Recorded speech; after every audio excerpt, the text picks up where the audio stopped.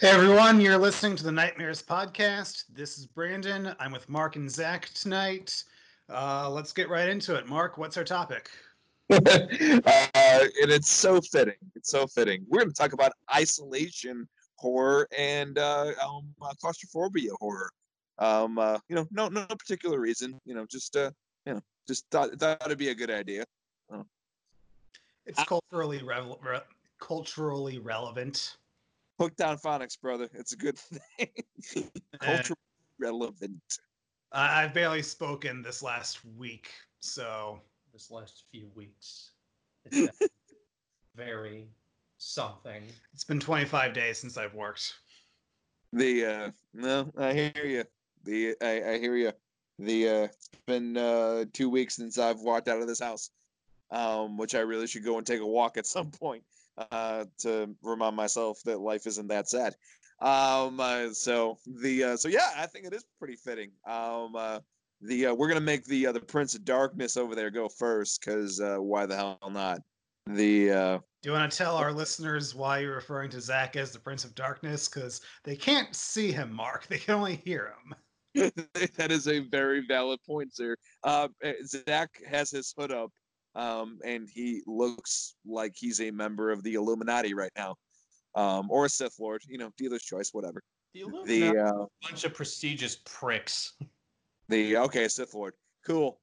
So Zach, talk about your favorite isolation and claustrophobia horror.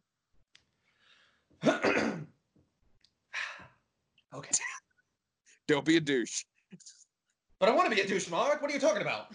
Oh God, son of a bitch! Created a monster, Brandon, with this guy. A monster. I'm not a monster, Mark. I'm just a hero that everyone needs. You know what? I feel bad, Brendan. You're the one who's actually there right now. I can at least walk away. Mark is blonde. I am, and Brandon is bald, and Zach has a hood on. Anyway, moving on. Now that we know where everybody stands in the hair department, Zach, tell us about isolation and claustrophobia horror.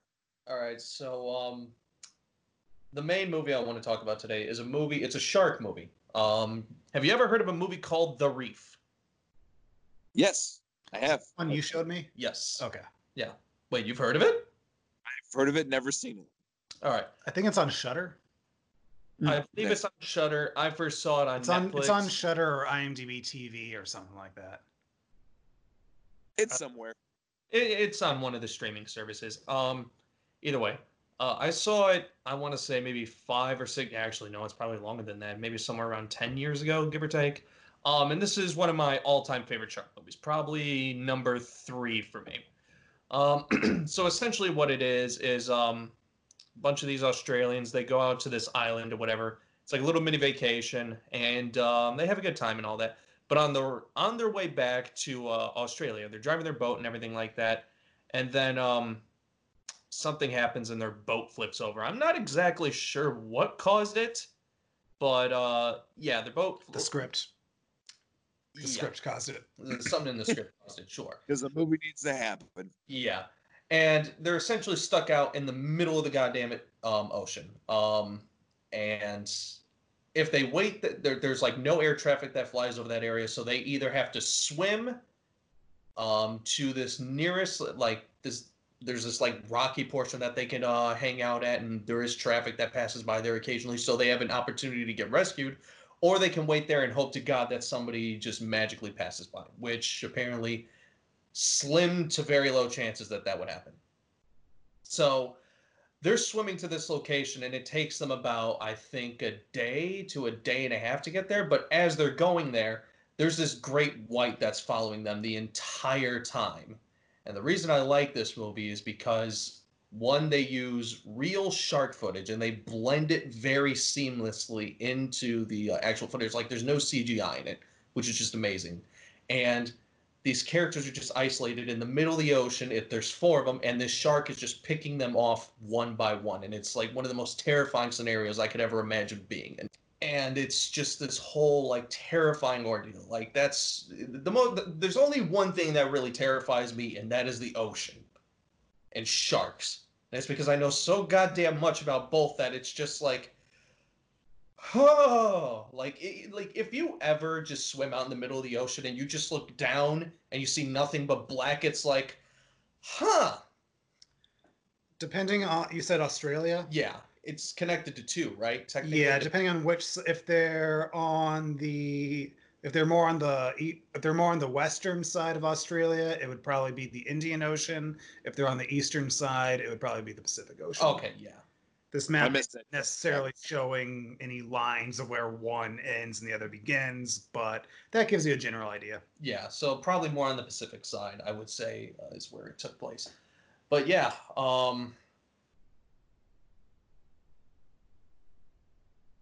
You lose your train of thought? yeah. It's Absolutely. awesome to see it. What's up? It's awesome to see it. That's usually what you say, buddy. Yeah, it's definitely a fun movie. It's a good shark movie. That's another thing that I like about it. It is a very serious and well done shark movie, which there's so fucking few of them. For every good shark movie, there's probably like 30 or 40 fucking bad CGI pieces of crap out there. So It's According to IMDb, the movie takes place at the Great Barrier Reef, which is on the eastern side of Australia. yeah, Pacific. fair enough. That's a little geography lesson for you. For every you're right, Zach, and that's kind of like true of horror movies in general and metal bands. For every bad 30, there's one good.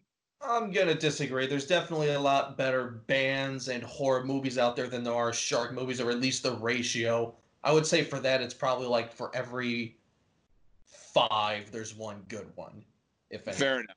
Where Fair sharks, it's like, Jesus Christ, there's so much shit here. It's like trying to find a needle in a fucking haystack.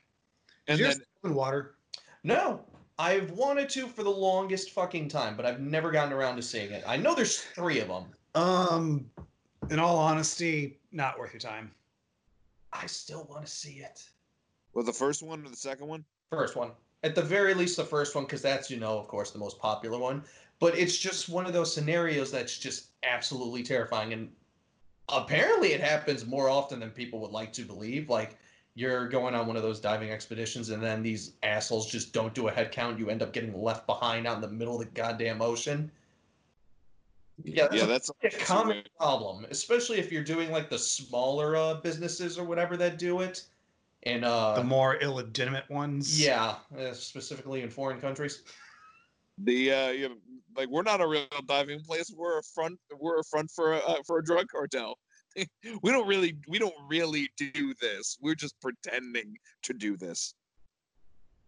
I wouldn't even say it's like that. It's just they just don't care enough, and people just get left behind. And because foreign laws just aren't as strict as state laws or whatever, shit just kind of happens. Yeah, and that's why when I went snorkeling with a couple of friends on the ships, there were 3 of us.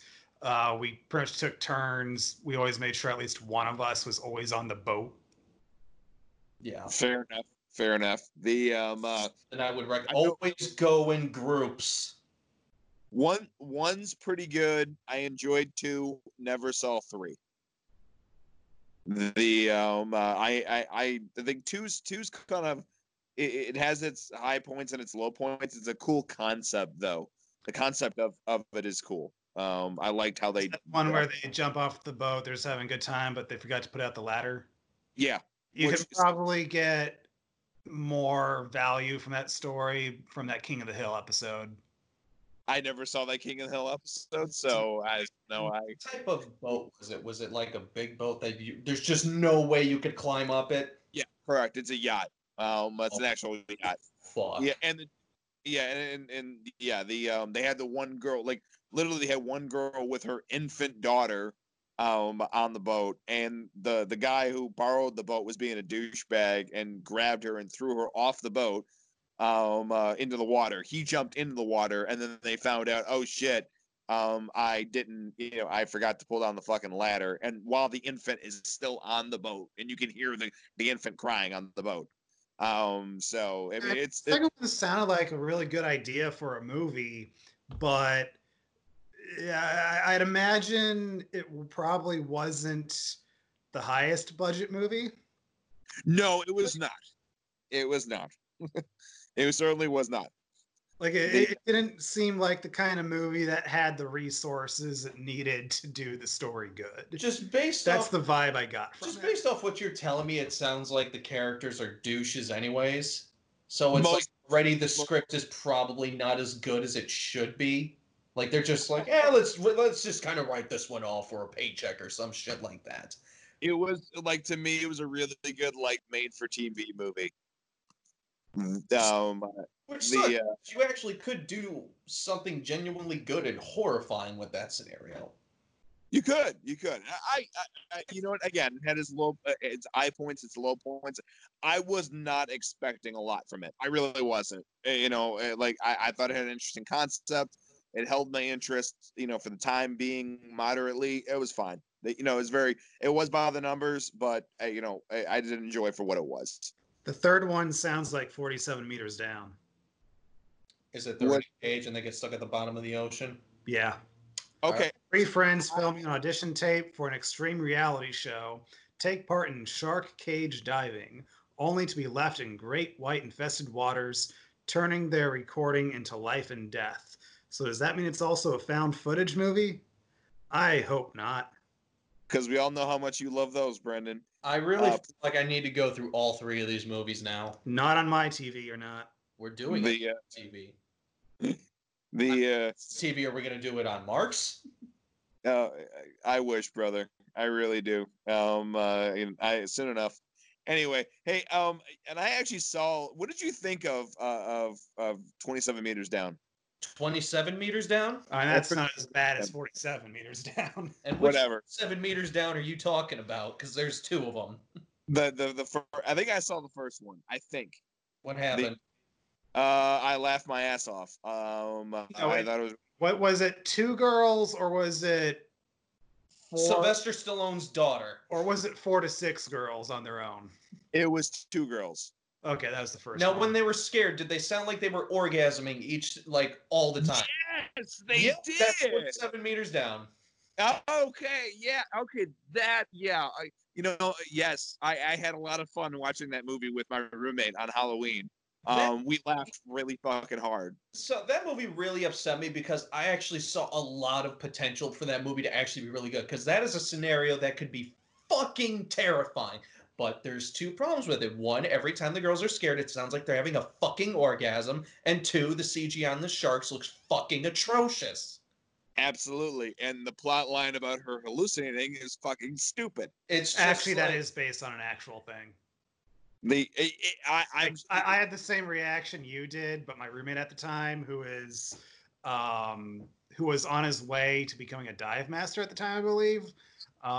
Like he said, like he watched it. And yeah, that's actually based on an actual concept, and it was interesting to see a movie actually try to do it. So, like I'm not saying they did the concept well, but it's not an unfound concept. I'm sure it is, but I'm sure the hallucinations are not that detailed. Probably, yeah. I don't know. All I know is that movie was super disappointing. There were moments of really high fucking tension, and it's just like because she's going over that fucking canyon. It's pitch black all around her, and you're just like, where the fuck are those sharks? That's a good set of moment right there. But they do nothing with it, and it's just every time you're getting involved, you get taken out by something just really stupid. It's very disappointing. Well, dude, like I think my biggest thing was I was like, I don't care about these people at all. Like I'm not involved or invested in anything that these people are doing. I don't care. Like I want to see, it's one of those moments I was like, this is how Zach feels when he watches Friday the 13th. Like I just wanted them all to die. I didn't give a shit. I'm watching these movies just like one day I'm gonna make one of these movies and do it right. Yeah, I certainly hope so. So like the second one was so stupid. It was like you need to watch the second one. The second one is fucking hysterical. Second one's really dumb. It's so funny. I've never in my life seen a fish scream. Look, look. Basically, there's this undisturbed, ancient underwater city, pristine, preserved. Takes 6 high school girls 30 seconds to mess it up. All because a fish screamed. This is the level of writing we're working with here. It was so great. So 6 teenage girls found Atlantis, and they fucked it up in 30 They seconds. destroy it in 30 seconds. Wow. You know, That is retarded. That movie was bad, but at least it was funny bad. Did you see theaters, Zach? Oh, yeah, saw that in theaters. absolutely. I did not have that good of a time with it. Like, are there those moments in it? Yes. But the longer it goes, the less fun I was having with it. And the biggest problem, the biggest problem, there are multiple problems, but one thing that could have been an easy fix to at least make it a little easier was literally once the girls have like their scuba gear on, they all look the same. Like there was literally a moment where I'm just like, wait, didn't that girl just die or was that somebody else? And then it happened again, and I'm just like, okay. And then it had so many fake out deaths in like the last 10 to 15 minutes. And I'm just like, I'm over this. I didn't have a problem with it, at least like the distinguishing the characters. That wasn't a problem for me. And the reason why I enjoyed that one way more than the first one is because from the beginning, it's just like, all right, I cannot take this movie seriously. Like it goes into such a ridiculous cheese factor. It's a good balance of trying to be realistic, but also being like, no, we're also not going to be realistic. Also, I don't think the math on any of their oxygen tanks checks out. Well, that was just a gimmick they just threw in there, probably to put it in the 47 meters down category. Even though you could have taken the 47 meters down title out of this and it would have just been fun. Like, I don't know. The only reason they put that on there was to market it as... It was directed by the same guy, and I think it had the same writers. Really? Yeah. Oh. Yeah, I vividly remember when we got out of the theater looking up who made it, and it was pretty much the same creative team as the first one. That is great. And by the way, folks, it could have been just called so you know, Ghost Sharks of Atlantis, and it would have been just fine. But no, they probably couldn't sell that as well. And I probably would have liked it more if it had that title. Oh, same here. That would have been great. But that would have definitely wanted a theatrical release and all that shit. So it's like we gotta put 47 meters down title. And actually, just for our audience, like something funny that Brandon does that I always love. Whenever we leave a shitty movie, he's always like, "Who the fuck made this?" And he goes right to IMDb to check who's responsible. I want to know who's responsible. I want to know who's responsible for this bullshit. Well, either way, I enjoyed 47 Meters Down Uncaged more than 47 Meters Down Part 1 and The Meg combined. Oh, and The Shallows. Like, at least I laughed at this movie. Like, I had a blast. Those other 3 movies, I'm sitting there just like, nope. That's stupid. That's bullshit. What the fuck? No, fuck you. The Meg, I just thought was boring. And The Shallows, there are parts of The Shallows I liked. And there was also a lot of dead air. There's a lot of looking 4K water. So I'm going to say I liked about half of The Shallows. But one thing I will give The Shallows above all those other shark movies, The Shallows looks freaking gorgeous to look at. Well, the water does. I've never seen such good looking water in my life. Like, it's like, oh my God, that's amazing looking water. Like, we were in the theater, it was me, Marcus, and David, and we're all just like, yeah, that water looks amazing, right? Yeah, that's kind of weird. It's like, wow, that is really good looking water. I got the 4K disc, so it's just like, if I ever just want something pretty on the TV, just put that movie on mute. Not wrong. Yeah. You guys have been in quarantine too long, Because if you're watching that movie and saying, "Ooh, the water's pretty," without even mentioning Blake Lively in that scenario, you guys have been in quarantine too long, guys. Too long. Because that would be the first thing that I would mention. Well, Mark, have you seen The Shallows? I have not. Look, as pretty as Blake Lively is, she's got Not in this nothing movie. on the water in She this really movie. doesn't. Like, seriously, when you see the water, you're just like, I have never in my life it's had two really other fucking dudes- weird. have two other dudes watch a movie with almost solely a woman and say, "Gosh, guys, you got to check out this fucking water. It's Mark, crazy." haven't seen the movie. Once you see the movie, you're gonna be on our side. Look, trust me, it's I say that with fucking weird. 100% confidence. It is I'm really fucking I'm weird. that I'm not going to. It just like it's an insane concept. Like, no, dude. Like Blake Lively is cool and everything else, but dude, you gotta check out this fucking water. It's crazy.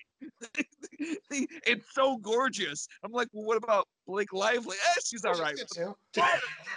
This fucking water's crazy, man.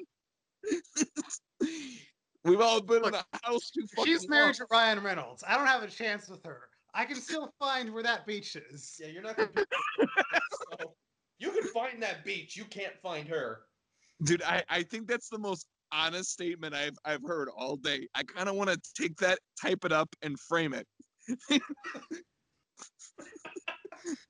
Also, one other thing I'll say about The Shallows, and this is definitely the most unrealistic thing about the movie, The Shallows has the single longest lasting GoPro battery in the history of batteries. That's a very As a GoPro user, I approve that statement. Yeah. And this was one of the older batteries do not No. fucking last, especially back then. I don't know about now. Maybe that they was finally I think that was the Hero 4 in the movie. that was 2015 or No, wait, was it the 16. Is it the 3 or the 4? Probably the 4. Because the one I have is the 5. What year was the movie? The movie was 2016. It was might the be 5. It may have been the 5, but it's at least the 4. Okay. Yeah, Yeah, it was the and 4. it was the- Yeah, basically they shot the movie on primarily Arri Alexas and of course the GoPro 4 footage, and they used a Red for slow motion shots. Nice. The oh Blake Lively. Anyway, so Brendan, give it a shot, buddy. You can start talking about your stuff. All Unless right, Zach wants to talking about other shark movies or any other movies he wants to bring up. Sorry, Zach, I didn't mean to sidestep you. Was that it? Was that your movie choice? Oh Yeah, yeah, did you have any more? the Reef is definitely my favorite isolation movie. So Cool. Yeah, do you want to touch on before I move on to mine? Even just quickly. if you want a good game, I recommend Soma. All right. Essentially BioShock, but good, and a survival horror experience. I am not going to get into this argument with you again, Zach.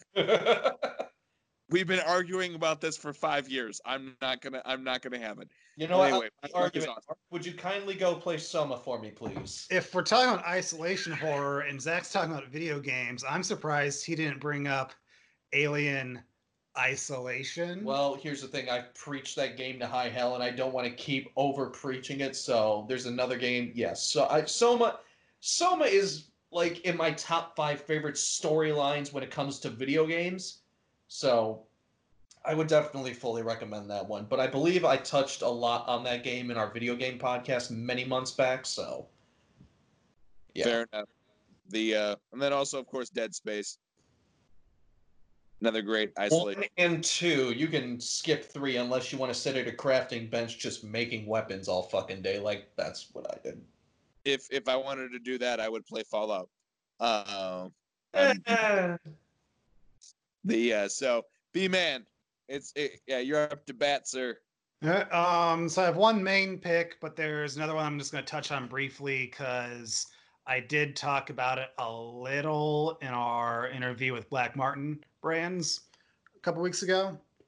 But I did recently rewatch Frozen, not the Disney movie. I was going to say, please elaborate. Yeah, it's the movie about the three friends that get stuck on the ski lift over an entire week. And yeah, I like literally the day before the shelter in place order hit for Chicago, the Exchange got the copy that I ordered, so I was able to pick it up as like the last movie I could pick up for entertainment before I got stuck in the apartment. Yeah, And because you're lacking on a vast movie collection. I mean, yeah, you're so deprived. I mean, it's it just it must be painful considering how many movies you don't have. That was deep sarcasm. um, Sarcasm. but yeah, I mean, even Justin came over that night while I was watching it, and I mean, you guys know Justin. Even he got at a few parts in that movie, and he came in and during like the last half hour that I was watching it, and it's like there is some freaky stuff because it's like when they're stuck over on the ski lift, they don't realize at first that they're stuck because they think the machine just might be stuck for a moment, but then the lights at the park go off, and that's when they know, oh crap. And it really just goes through all the motions of realizing how screwed you really are. And then I forgot about the frostbite that the girl gets, because like there is a part like early on when there is a one of the workers, he's on like one of those trucks that's sort of like evening out the snow before they shut down for good, and they're throwing like their skis and gloves at him trying to get his attention, but of course he doesn't see them. And that part was the part of the driver is actually a cameo by a certain actor from the Friday the 13th series. Which one? Please tell me it was our favorite Lord and Savior, Corey Feldman. No. Damn it! One of the Jasons. Kevin? Yeah, Kane Hodder? Yep. Wow, okay. Yeah. Because I mean, it was made by the same director who did the Hatchet movies, and Hodder was in. That makes sense. I can picture Kane just looking just like, I don't get paid enough for this. Hold on, Kane Hodder could actually legitimately pass as a snowplow driver because he looks like a fucking snowplow driver or truck driver. Dude, that man could pass for a lot of things. Yeah. He just needs to want to do. Oh God, what if flashback weekends get? But yeah, so I forgot that the girl threw down one of her gloves, and of course you got that metal railing, and it's like. Ooh. She has her hand resting on the railing while she's asleep, and it's like her hand gets stuck to the railing. Oh, and this is and she also has a little bit of frostbite on her cheek as well. And it's like I forgot about the frostbite. And it's like, oh. And it's like the worst or best part of that movie is this could happen, and it makes it that much more frightening. Like it is a legitimately disturbing movie because this could happen. No, absolutely. Absolutely. That scares the shit out of me thinking about it. That's why I don't ski. Yeah, and I'm still working on my top 10 horror movies of the 2010 to 2019 era. And after rewatching it, that one's going to be in there somewhere. It has to be like for a movie to be that disturbing and also get through to Justin that way. It's that's no small feat. Justin's definitely we told people who Justin is, right? I'm sure we have at some point on this podcast. He's the cynical man from Ohio.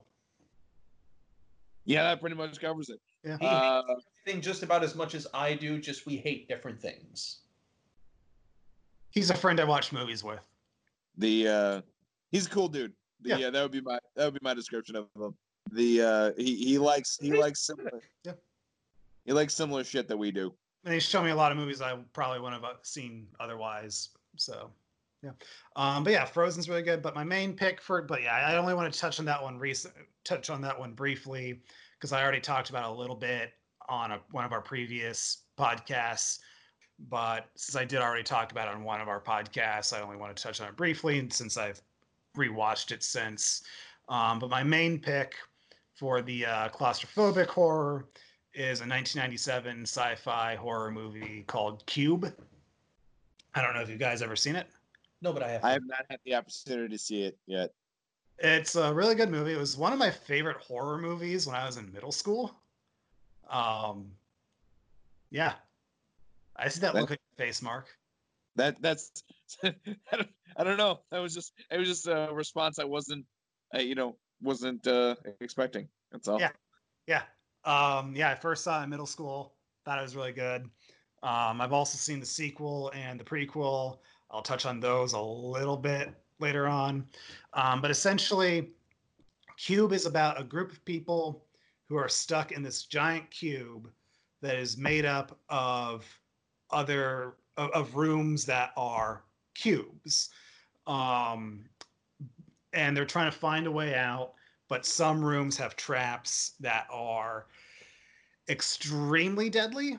Like I mentioned, the first kill on towards the end of our interview with Dennis, about the guy wakes up in a room and he's in one of the trapped rooms, and basically there's this metal grid that just passes through him and cuts him into squares. And there's also a guy that gets his face sprayed with acid, and there are also some cool other traps as well. And yeah, it's a really interesting movie, having these different characters, different personalities, trying to work together to get out, but they don't all necessarily like each other, which when you're going days without food and water, tensions run high. And then they also figure out that the rooms are actually moving. And actually, yeah, so it's a pretty trippy movie in a way. What's really interesting too about the movie is, so it's a lower budget Canadian production. The director actually went on to do the movie Splice, and he also did the Netflix Stephen King movie in the Tall Grass, or whatever that was called. It was called In the Tall Grass, which was a good movie when you could see what the fuck was happening. Yeah, he also did the pilot for the Kevin Bacon Tremors series, which unfortunately did not get picked up for series. Did that ever air anywhere at least? No, but you can see a trailer for it online. The trailers that trailer's freaking awesome. It's like, it's sci-fi. What the fuck are you doing? Wait, was it sci-fi? It was sci-fi. God damn it! Didn't they recently put out a show that was actually good? 12 Monkeys was really good. Happy was really good. I've also heard really good things about The Expanse. You're putting out good content, but you turned down Tremors? We had one show that was amazing. Why don't you do another one? Fucking love Tremors. If you haven't seen the original Tremors show, it's actually really fun. Burke's in it. It's great. Yeah. Nice. It's really ridiculous, but it's still great. But dude, yeah, it's Tremors. It should be ridiculous. He also directed a couple episodes of Westworld, an episode of the Netflix Lost in Space, a couple episodes of The Strain, a few episodes of Hannibal. He did one of the segments for one of the ABCs of Death movies. A segment for Paris Je T'aime. So he's done quite a lot of stuff. Nice. But yeah, so basically during production, they only had one cube room to work with. And instead of shooting in sequence, like the different rooms are lit by different colors. And so basically they changed the colors of the lighting with different gels, but it was time consuming to switch out the colors. So their shooting schedule is based off of what color room the scene was. So they did all the red room sequences first, and then they would do the green rooms, the white rooms, the blue rooms. So it was separated by color, which is kind of an interesting shooting schedule. That is an interesting shooting schedule. Green room, blue room, red room. And it's weird because the way the script worked out is most of the dialogue heavy scenes were in the red rooms, and the actors did not like filming in the red rooms because like you're just bathed in red light and you have these high tension dialogue scenes. I don't know why they wouldn't like that. That actually sounds pretty fun. Not everybody's do. So yeah, and it's a really fun movie. I rewatched it a couple nights before we recorded this because I wanted to make sure it's been a very long time since I watched it, and it still holds up. It's a really good movie. There are a couple character decisions that are a little could have used a little more build up, but you can kind of chalk it up to their days without food and water, tensions are running high. Dazed and confused.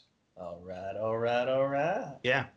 There is a scene where they actually get to the edge of the cube, so you see sort of like the outside of it, and it's a pretty good sequence. Yeah. Fair enough. See it. Yeah, 9 different rooms are set off by different things. Like some rooms are motion tracker rooms. Some rooms sense like the oils on your skin and are triggered by that. Others are sound activated. There's a particularly suspenseful sequence where they're pretty much surrounded by trap rooms, but there's one that is sound activated. So they try to go through the sound activated room to another room without making a sound. And yeah. Nice. The There was a sequel called Cube 2 Hypercube, directed and shot by the guy that was the director of photography for Reservoir Dogs and Pulp Fiction. That's interesting. Yeah. Sure, it was a great movie. No. How could it not be a great? No, it wasn't.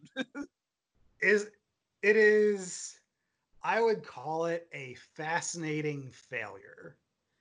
Like, it's not, it doesn't look cheap. It doesn't look great, but it doesn't look cheap. It's just not good.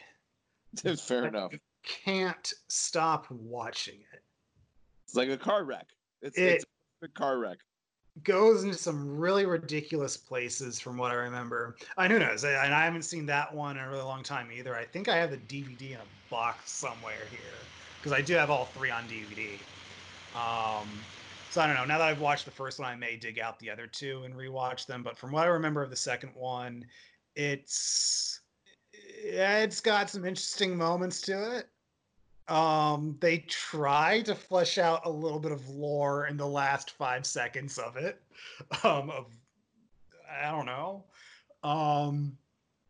But yeah, it's one of those. Cube 2 is one of those movies where I say it's a good movie, but it's not a good movie. Yeah, fair enough. It's an interesting thing to look at. Sure. And you get very low budget 2002 CGI. Okay. Ooh. Yeah. Ooh. It's that kind of movie. Oh no. That could be really bad. It's the kind of movie I'd show to Zach if I want to give him a heart attack. Like Spawn bad? You know what? Say what you want about Spawn, still has better CGI than Marvel movies. I have not seen Spawn in years either, so it's do I want to watch Spawn and Cube 2 back to back and compare the visual effects? Do I want to do that to my brain while we're in quarantine? And then for the finale, you can commit suicide. Yay! Yay! And then the third movie, Cube Zero, which is a prequel, which really doesn't need to be a prequel. Like you could look at it as a sequel, and it doesn't change anything. That one's actually interesting. Low budget, some good practical effects from what I remember. But what's interesting about that one is you have the people trapped inside the cube, but you also have 2 workers whose job is to monitor the cube.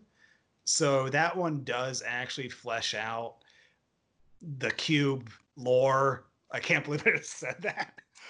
Cube lore. Yes. Forget Star Wars and Star Trek. Cube is where it's at. I don't know how the fuck we got here, but we did. But yeah, and that one had some interesting moments from what I remember.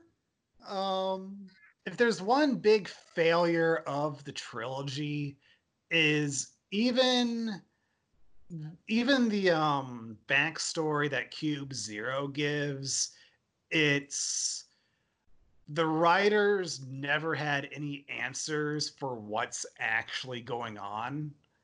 So even though you're seeing these two workers who are monitoring the cube, even they're kept in the dark on a lot about what's going on and why the cube is there and everything. So it's think of it as Lost if Lost never got a final season. Fair enough. Fair enough. My parents are watching Lost right now. It's really interesting to hear them talk about it. It is a good show. You know what, dude? I got through a few episodes and I haven't been able to finish it yet, so I'll have to spend some time with it again. Give it another shot, but I gotta give Preacher a shot first. Yeah. Before I do anything, because otherwise, Zach, you gotta let me make my opinion for myself on this. Zach, you are outvoted on this one. Look, David I'm trying to help you, man. I'm trying to help you. But Zach, I can't trust your judgment because you sweared up and down that you hated American Psycho, and now you love Zach it. doesn't understand satire, Mark. He needs to get over that. He really does. Zach's whole life is satire. I don't know why he's such a problem. He doesn't understand comedy. The movie's fucking terrible. No, it's not. You know it. You fucking quote it all the time. You son of a bitch. You do quote it all the time. You know what? I do not. Dude, you made more business card jokes in the last 6 months than you would ever in your entire life because of that fucking movie. I cannot believe he prefers Paul Allen's card to mine. And not to mention you posted that thing from American Psycho for the toilet paper. Yeah, that's pretty good. That was amazing. That made me. Oh, that was so fucking stupid.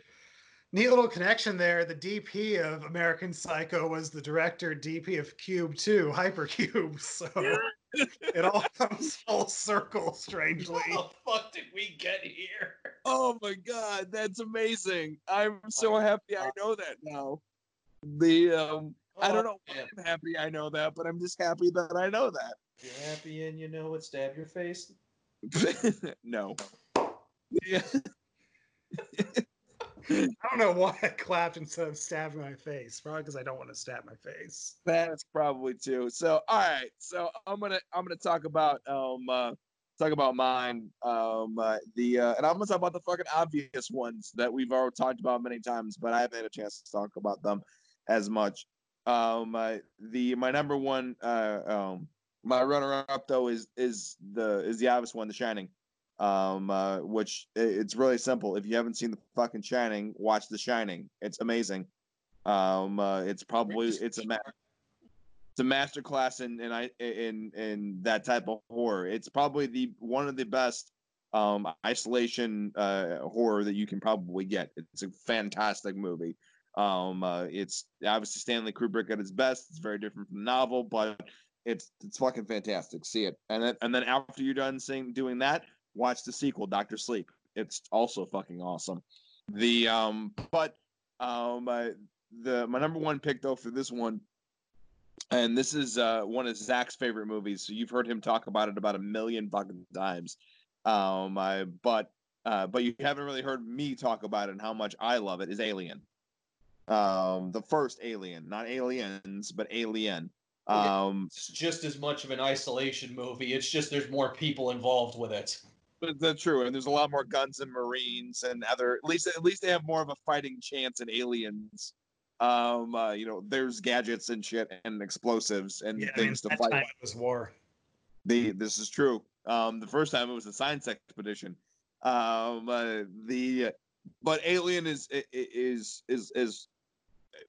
probably an extremely underrated movie. Not only is it a fantastic horror movie, underrated by some people. I don't know. I'm just saying what shit right people now. are you associating hell have with? You been speaking with? You don't need that kind of negativity in your life right now, Mark. Your friends apparently. I don't think it's talked about enough. Your microphone's doing that weird thing again. How about now? Better. All right. So I don't think it's talked about enough. And then I'm not just talking about with Zach. I'm talking about with people in general. Not only is it Zach, you're going to talk about Alien until you die, and in fact, that most likely is going to be your last conversation you have before you die. It's going to be about Alien or about Predator. It's going to be about one of those movies. Yeah, your microphone's doing that thing again. God damn it. Yeah, what was I talking about? Oh, Alien. It's awesome. And before they both jumped down my throat, what I meant to say was it's not talked about enough. Zach and Brandon will talk to you about Alien and forever. Actually, I'm pretty sure they did. Check out our Alien podcast. It's our longest podcast to date. It's about 4 hours of them just talking about Alien, and all of its expansive universe through the novels, through the movies. But that first movie is just really a fantastic example of building amazing tension within a movie and putting real human beings in very vulnerable situations, stuck in about the worst place you can be in isolation, in fucking space. Hear you scream. No one can hear you scream. It's an amazing tagline, and it literally is. You can't get much more isolated than fucking space. And there's nowhere for you to go, and you got one alien on on a loose in your ship, and deal with it. And people are dying all around you, and you have to go through small tunnels and crevices, and you just have to deal with what's going on in front of you. And even when you think the alien's dead, guess what? It's still alive. It's just it's really overall a great movie. Obviously, we've talked about it to death in this movie, but you cannot talk about isolation horror or claustrophobic horror without bringing it up, because it is the best that genre, particular subgenre, has to offer. Obviously, that's my opinion, but I can't see much other better movies explaining horror isolation than Alien. It's a fantastic movie. It doesn't get the credit it deserves as not only as an amazing horror movie, because obviously everybody in the horror field is going to talk about it. But it's very popular in the horror genre, Zach, with his very peculiar look, but sometimes it's not talked about enough in just general quality of film. It's probably one of the best films ever made. It's damn near a perfect film. And when I was thinking about this list, Zach, I was thinking about your story, about seeing it in film print, and how for a while you actually didn't think it was a horror movie. You just considered sci-fi movie. Specifically. Oh my god! Tell that story on the podcast. Yeah, about you seeing it in yeah. Okay. Back in film print. It's just a great movie. I can't speak any higher of it. Obviously, these two guys duked it out for about 4 hours talking about Alien, but I am very much a part of that club. It's a fantastic movie. If you have not seen it, see it. It's fucking fantastic. Obviously, I'm preaching to the choir, and we're treading over the same ground we've treaded before, but that's how fucking good the movie is. When you start circling back to the same movie, when you're covering many different aspects of film, it's a good fucking movie. And if you're a fan of this genre and you're a fan of film in general, this is a movie that you do not want to skip. It's really that simple. Cool. So you like The Shining, you like Alien. Now, Mark, give us a non-basic answer. The Descent. I'll allow it. Yeah, that's fair. That's another one that I really enjoy. There was one I was going to add in, but I don't think being isolated on a whole planet counts. Actually, I'll leave it up to you guys. Being isolated on a planet is a pretty. You can't get much more isolated than that. What's the movie? Well, then I would include Pitch Black in this list. That's a fair one. That is another one of my. But yeah, that's. It's honestly been so long since I've seen that movie. I can't even weigh in on that. The Riddick movies are very great movies. I would love to rewatch those. I love it how he made that character out of a D&D campaign. That's some seriously nerdy shit. But Pitch Black is another great movie. Zach and I are big fans of it. It's real simple. There's a character named Riddick who is played by Vin Diesel. He's a dangerous prisoner who is being transported from one planet to another planet. They crash on an alien planet that they slowly figure out is populated by flesh-eating aliens, and they have to get to another ship to get the fuck off the planet before it becomes completely consumed with darkness. Because guess what? These aliens, they fucking hate light, but they love darkness and they can exist in it. And it just so happens that Vin Diesel can also see in the dark, which is pretty great. It's so awesome. Dude, I know Zach's a huge fan of that movie. Zach, what do you love about Pitch Black? Essentially, Riddick is just such a badass character. Yeah, I'll give you that. Fuck Fast and the Furious, man. Vin Diesel needs to go back to the Riddick movies. Those movies and the games, especially Escape from Butcher Bay, is absolutely fantastic. And trust me, you will never have a better time beating the ever-loving shit out of Exhibit. At least I think that was his name. Yeah, dude.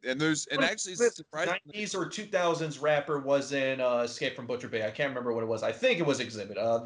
The guy from Pimp My Ride, I believe it was. Was that Exhibit?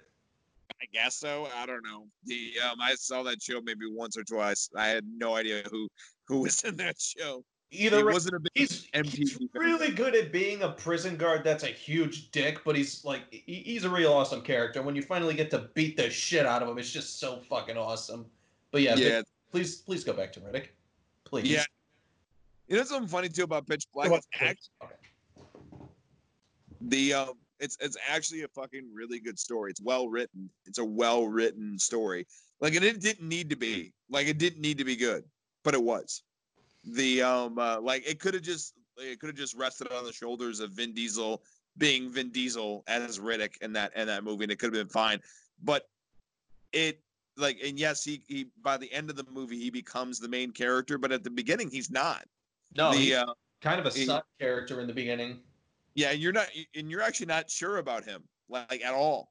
Like, you're not sure if he's just gonna kill everybody and make his escape while all this shit is hitting the fan. You have no idea. He's a really interesting character. You find out more at the end about what he's all about, but you really don't know. Not to mention there's a really awesome scene where he gets out of handcuffs. Zach, do you remember that? Oh no, I remember it. It's just every time I watch that scene, I just think to myself, how? It's like that's how. Like, you could try that all you want. No, I can't. Just oh yeah. Fuck. That scene it's great, but it's like, damn, that's gotta hurt. Oh my god. Yeah. If you've not seen this movie, you'll know what scene. Actually, this is early on, so I kind of spoiled this, but he's handcuffed behind a giant pole. He literally gets to the top of the pole, and he figures out that at the top of the pole, it's open, so he can shimmy his way up. But he dislocates both of his shoulders to flip his hands around at the top of the pole to get out of the handcuffs. It's fucking fantastic. I don't think it's physically possible, though. You could try. I wonder if somebody's ever debunked that. I actually got to look that up at some point. Can you actually do that? I doubt it, but that would be want to look at it now. That would be a great Mythbusters or a great movie injuries type of thing. Yeah, man. Bunch of great that movie. Super super entertaining movie. Really recommend seeing it. I do recommend the sequels. The writers, the director, and the DP have some really interesting credits to them. I'll say that. All right, I'm intrigued. Hit me. So intrigued. Among the writing credits for the writers, we have the 1989 horror anthology After Midnight. We have The Fly 2. All right. Elm Street 4. Yeah. And the 1985 TV movie Ewoks: The Battle for Endor. And you had to ruin it, didn't you? You had to ruin it, didn't you? We were on such a good streak, but you had to go there, didn't you? Yeah. Okay. I went there. And then the director, as a director, the three Riddick movies are really his most notable thing. But as a writer, he also did G.I. Jane, Waterworld, and The Fugitive. This motherfucker wrote Waterworld. Yes. Holy shit. Well, 2 out of 3 ain't bad, I guess.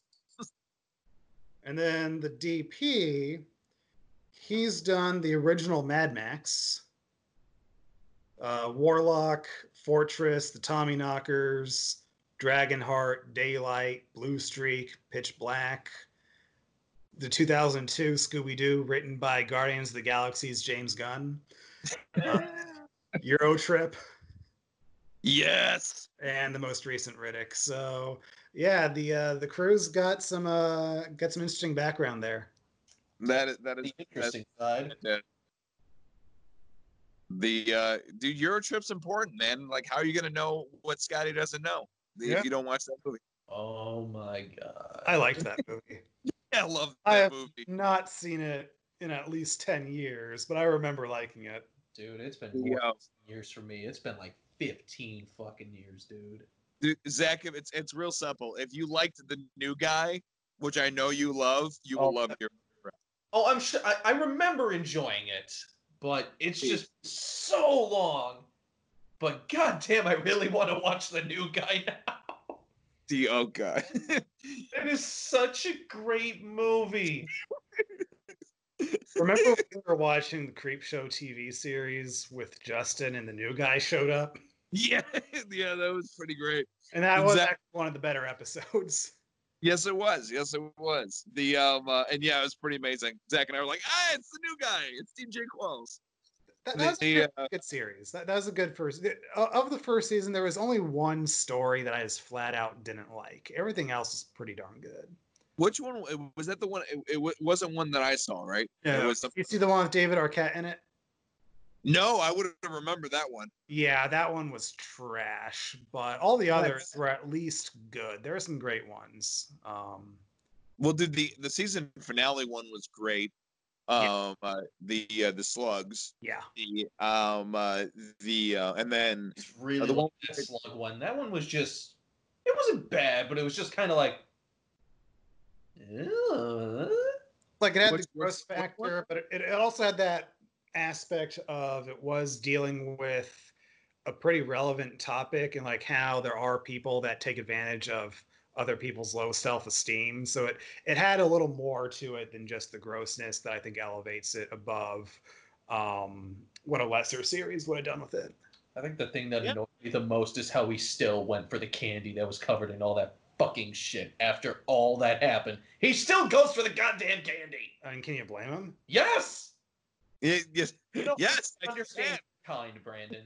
Your sugar rush people are so just confusing to me. Yo, you know this motherfucker has like a whole bag of Twix just stacked up like it's like it's fucking contraband and shit. That's how it's packaged. I walk into the room one day and I just see it lying there and I'm like,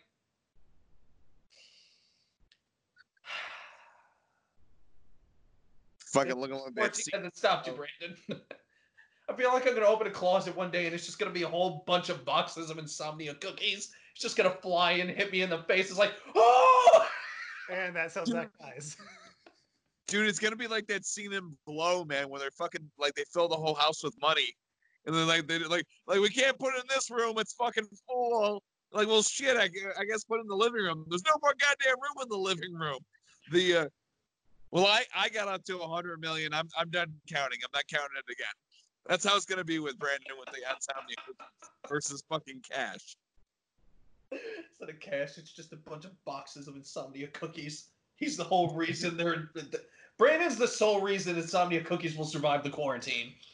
You have no physical evidence to support that claim. There's literally a box right there. Dude, he's gonna start. He's gonna start cookies this money right now. Bullshit. What'd you say, Mark? Dude, he's gonna start weighing them like Colombian drug lords with them. He's gonna take a little finger, just a lick off the top. It's gonna cut this with Chips Ahoy.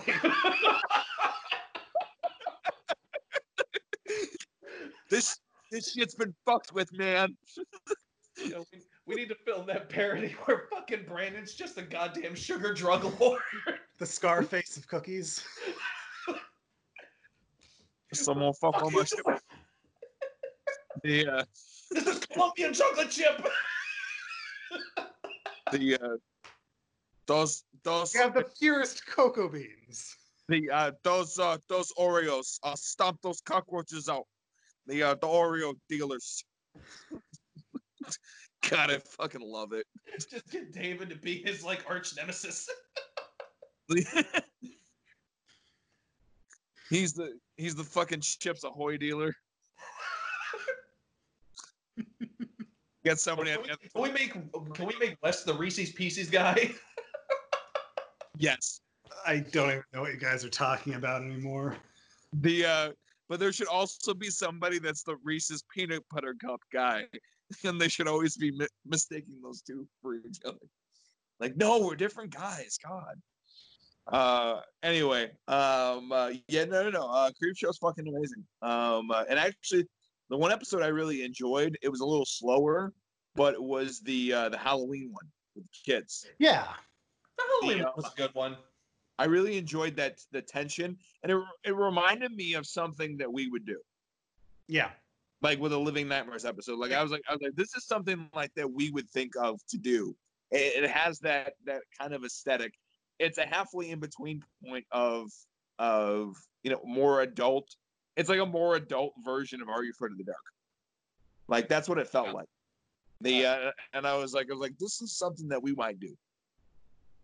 Yeah, and that one was actually written by Bruce Jones, who's actually a comic book writer. He did one of the more well-known runs on Incredible Hulk back in the late 90s, early 2000s.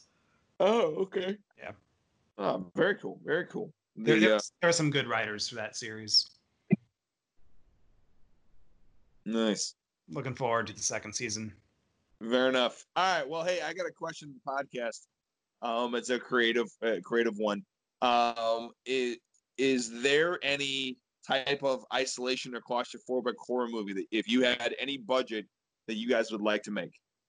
Shark movie. Fair enough. Brandon.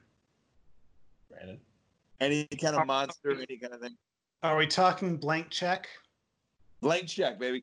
Gremlins 2. Mine would take place on a cruise ship. I don't know what I would do with it. But they did do that with Deep Rising, but that's, actually that's technically a pretty good isolation. I saw Deep Rising, and I don't know if Deep Rising was made by somebody who experienced working on a cruise ship. Deep Rising is a really good movie. I believe it's on YouTube if we ever want to watch it, but also I just need to get a VHS player because I do have my VHS copy, and I would love to rewatch it again because the movie is great. It is a great movie. It's done by the same either director or producing team that did The Mummy. Yeah, I believe it's the same director. Yeah, because he actually was good friends with the guy who played Benny in The Mummy, and he had him in Deep Rising. And right.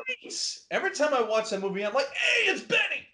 Yeah, dude, I know, dude. Like Steven Sommers. Okay. Yeah, I knew that that was part of the reason why he hired him for The Mummy, was because he knew him from Deep Rising, and we're friends. But yeah, that's 1993 Adventures of Huck Finn, the 1994 live-action Jungle Book, Deep Rising, The Mummy Returns, Van Helsing. Okay, that movie gets a lot of flack. It was a fun movie. It was so boring. It was fun. G.I. Joe, The Rise of Cobra. That was a bad one. Odd Thomas. Never even heard of that last one. I've seen it on Netflix a bunch, but I've never sat down and actually watched it. It's with I'm blanking on his name. It's with that one guy who plays the Hulk. Anton Yelchin. Never mind. Nice. Okay. Cool. Unfortunately, got impaled by his own car. That was a sad day. Oh yeah. That's it was a real guy. Actor. I heard. I'd only seen him in a handful of movies though. Star Trek. That's probably one of the ones I remember from the most. Sadly, the one movie I remember him the most from is one of my most hated movies. Which is Terminator Salvation. He was in that? Yeah, he was Kyle Reese. Oh, okay. Yeah. Oh yeah, that's right. He's a good actor. Terrible choice for Kyle Reese, but That movie was just fucked to begin with because whoever wrote that movie did a fucking terrible job. And Christian Bale knew it. Fucking Terminator movie before. And Christian Bale knew it. How the hell do you fuck up the Future War? Like, just go watch the first literal 5 minutes of each of the Terminator movies, and you can establish what the Future War is. It's real. It's real. It's not that hard. It really isn't that hard. Not even Genesis got the Future War right. CGI was a little bad, but at least it was a fucking entertaining part. But no, you can't do Future War. Fucking hate it. Fair enough. The what was I saying? Oh yeah, I mean, and actually that's a isolation movie I completely forgot about too. Deep Rising. That's a good one too. It really is a good one. And then and also there's not a lot of movies with giant octopuses. Octopi. Sorry. The like there. I mean, what? It's that one, and then like 1,000 Leagues Under the Sea, and that's it. And then maybe a couple like B movies from the 50s, but there's not a lot. There's a lot of B movies with like squids and octopuses, but there's not too many good ones. I would say Deep Rising is probably one of the few good ones. Fair enough. We can check out the 1977 film Tentacles. I would rather not. Starring John Huston and Shelley Winters. Seriously? And apparently Henry Fonda. Wow. With a 3.7 out of 10 on IMDb. Yeah, I'm good. Wow. You know what? Sometimes you gotta just take the hint and walk away. And Zach, that has one of my favorite monster kills in that movie. In Deep Rising, when the Japanese girl the Chinese girl gets sucked through the toilet. Toilet, yeah. That was pretty great. Yeah. Wish they showed more of that. But hey, it's still good. Or when the guy gets half eaten and he shoots the body of the tentacle and he just falls out like half decomposed. No, I'm not talking about that. I'm talking about the one dude who Benny gives him the gun and he shoots at Benny. Oh, and then he runs out of ammo. It's just like no. So you're like, oh, that sucks, bro. Fucking idiot. Oh, that's. Just love his reaction too. Like, what the fuck? You just shot at me. Anyway, yeah, Brendan, that'd be awesome. The isolation on a cruise ship, you would bring an energy that living on a cruise ship all in itself is already isolation. So if you add some kind of horror element to it. Did any of you ever see Virus? No. The Jamie Lee Curtis movie? I remember seeing it when I was a kid. Essentially what happens is this one ship receives a satellite signal from outer space, and these aliens essentially take over the ship and start converting everybody into like human cybernetic organisms and stuff like that. And then I forgot if Jamie Lee Curtis and her crew were mercenaries or they just stumbled upon the ship by accident or whatever. But they all start getting like taken over and shit like that, and essentially they got to blow up this ship because if that signal makes it over to any of like civilization or whatever, then the whole world is fucked. I remember it being a good-looking movie. It wasn't CGI or anything like that from what I remember, but I don't know. I have to rewatch it. I've seen it pop up a couple times recently, so I gotta check it out. I just thought of another one too, Ghost Ship, which most of the movie's really stupid, but I very much enjoyed it. The first 10 minutes of the movie are pretty fucking good, but nobody remembers what happens after. It's funny to me. Like the first 10 minutes, it's almost like a different director was hired for that movie, did the first 10 minutes, which was awesome, and then was fired. And then a new director came on and made a completely different movie, but they kept the first 10 minutes. So I never really understood why those. Like it was so different from the rest of the movie, but it is what it is, and I enjoyed both halves of the movie. I admit that the first 10 minutes is better than the rest of the movie, but it's still a fun movie. One of these days I'm gonna fucking watch it. I don't know when, but I tried watching on Netflix not too long ago. Couldn't get through it. Yeah. Well, that's always good. Yeah. And I have the issue of American Cinematography that covers it. And what I find baffling is Ghost Story got the cover story. I mean, Ghost Ship got the cover story above Attack of the Clones. That's interesting. Yeah, I know that's fucking weird, Zach. I'm with you on that. As that creepily like looks from around the corner. The horror movie got the cover story, so that's pretty cool. So yeah, I guess. I mean, that's I don't. I mean, trust me, I enjoy the movie. I don't think it deserved the cover though. Yeah. The and I read the article and I haven't seen the whole movie, so it's who knows? Maybe there's something really interesting that happened on the cinematography side of that movie that we're not aware of.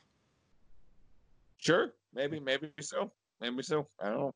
The maybe so. The I would probably do something on an airplane.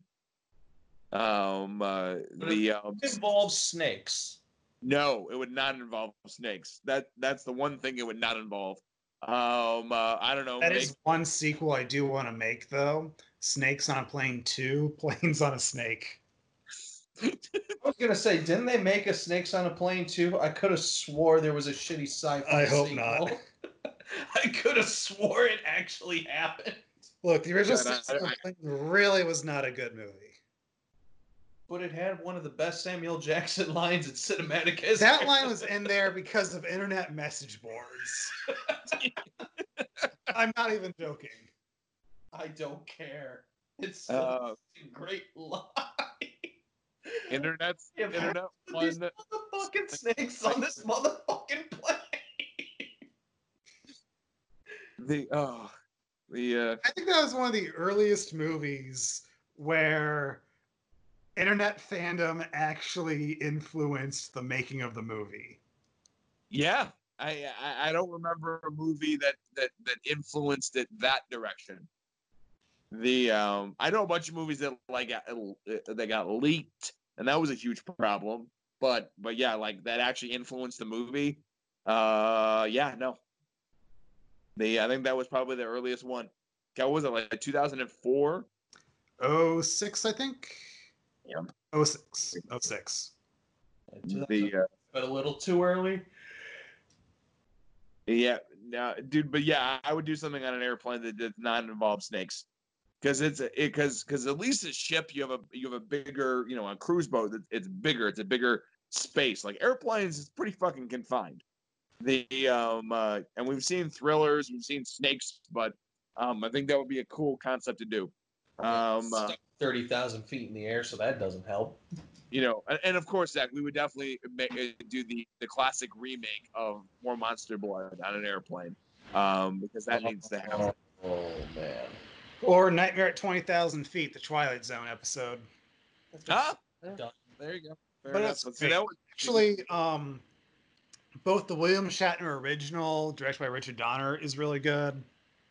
But also worth checking out is the segment directed by George Miller, the guy that did all 4 Mad Max movies. He did a remake of that story for the 1983 Twilight Zone movie. It was the final of the 4 segments in the movie, and it is freaking awesome. Fair enough. I better check that out then. But yeah, no, I definitely do it on an airplane. So yeah, and you know what's something funny? Like that's it. Like, I mean, it's that episode of the Twilight Zone and the concept like that, and snakes on a plane.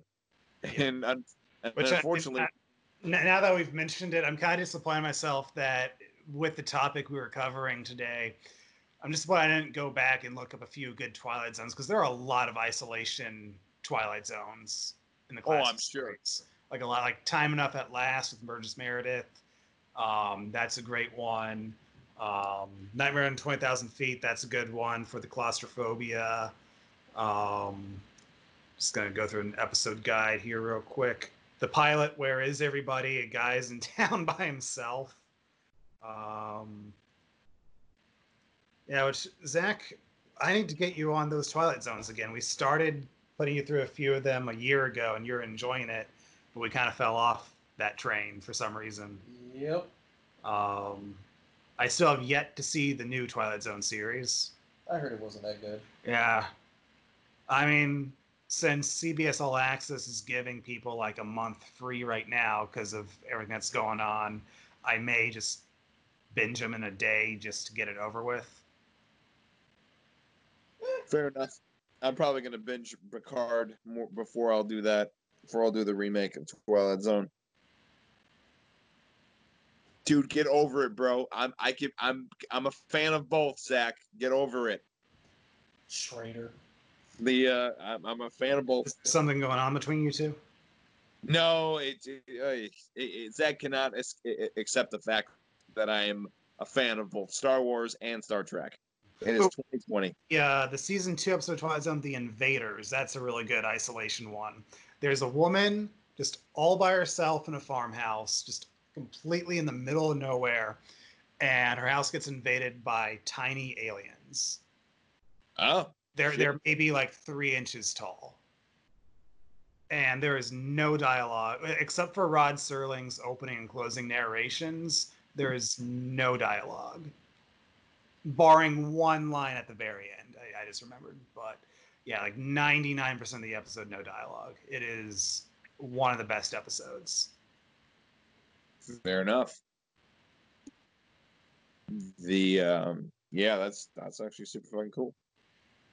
Yeah, but I think that just about covers it. I think that's a good place to close it out. Zach, any final thoughts? Squirrels. Cool, as per usual. Brendan, This is an interesting time right now. you know, stay safe, stay healthy, stay inside, watch movies.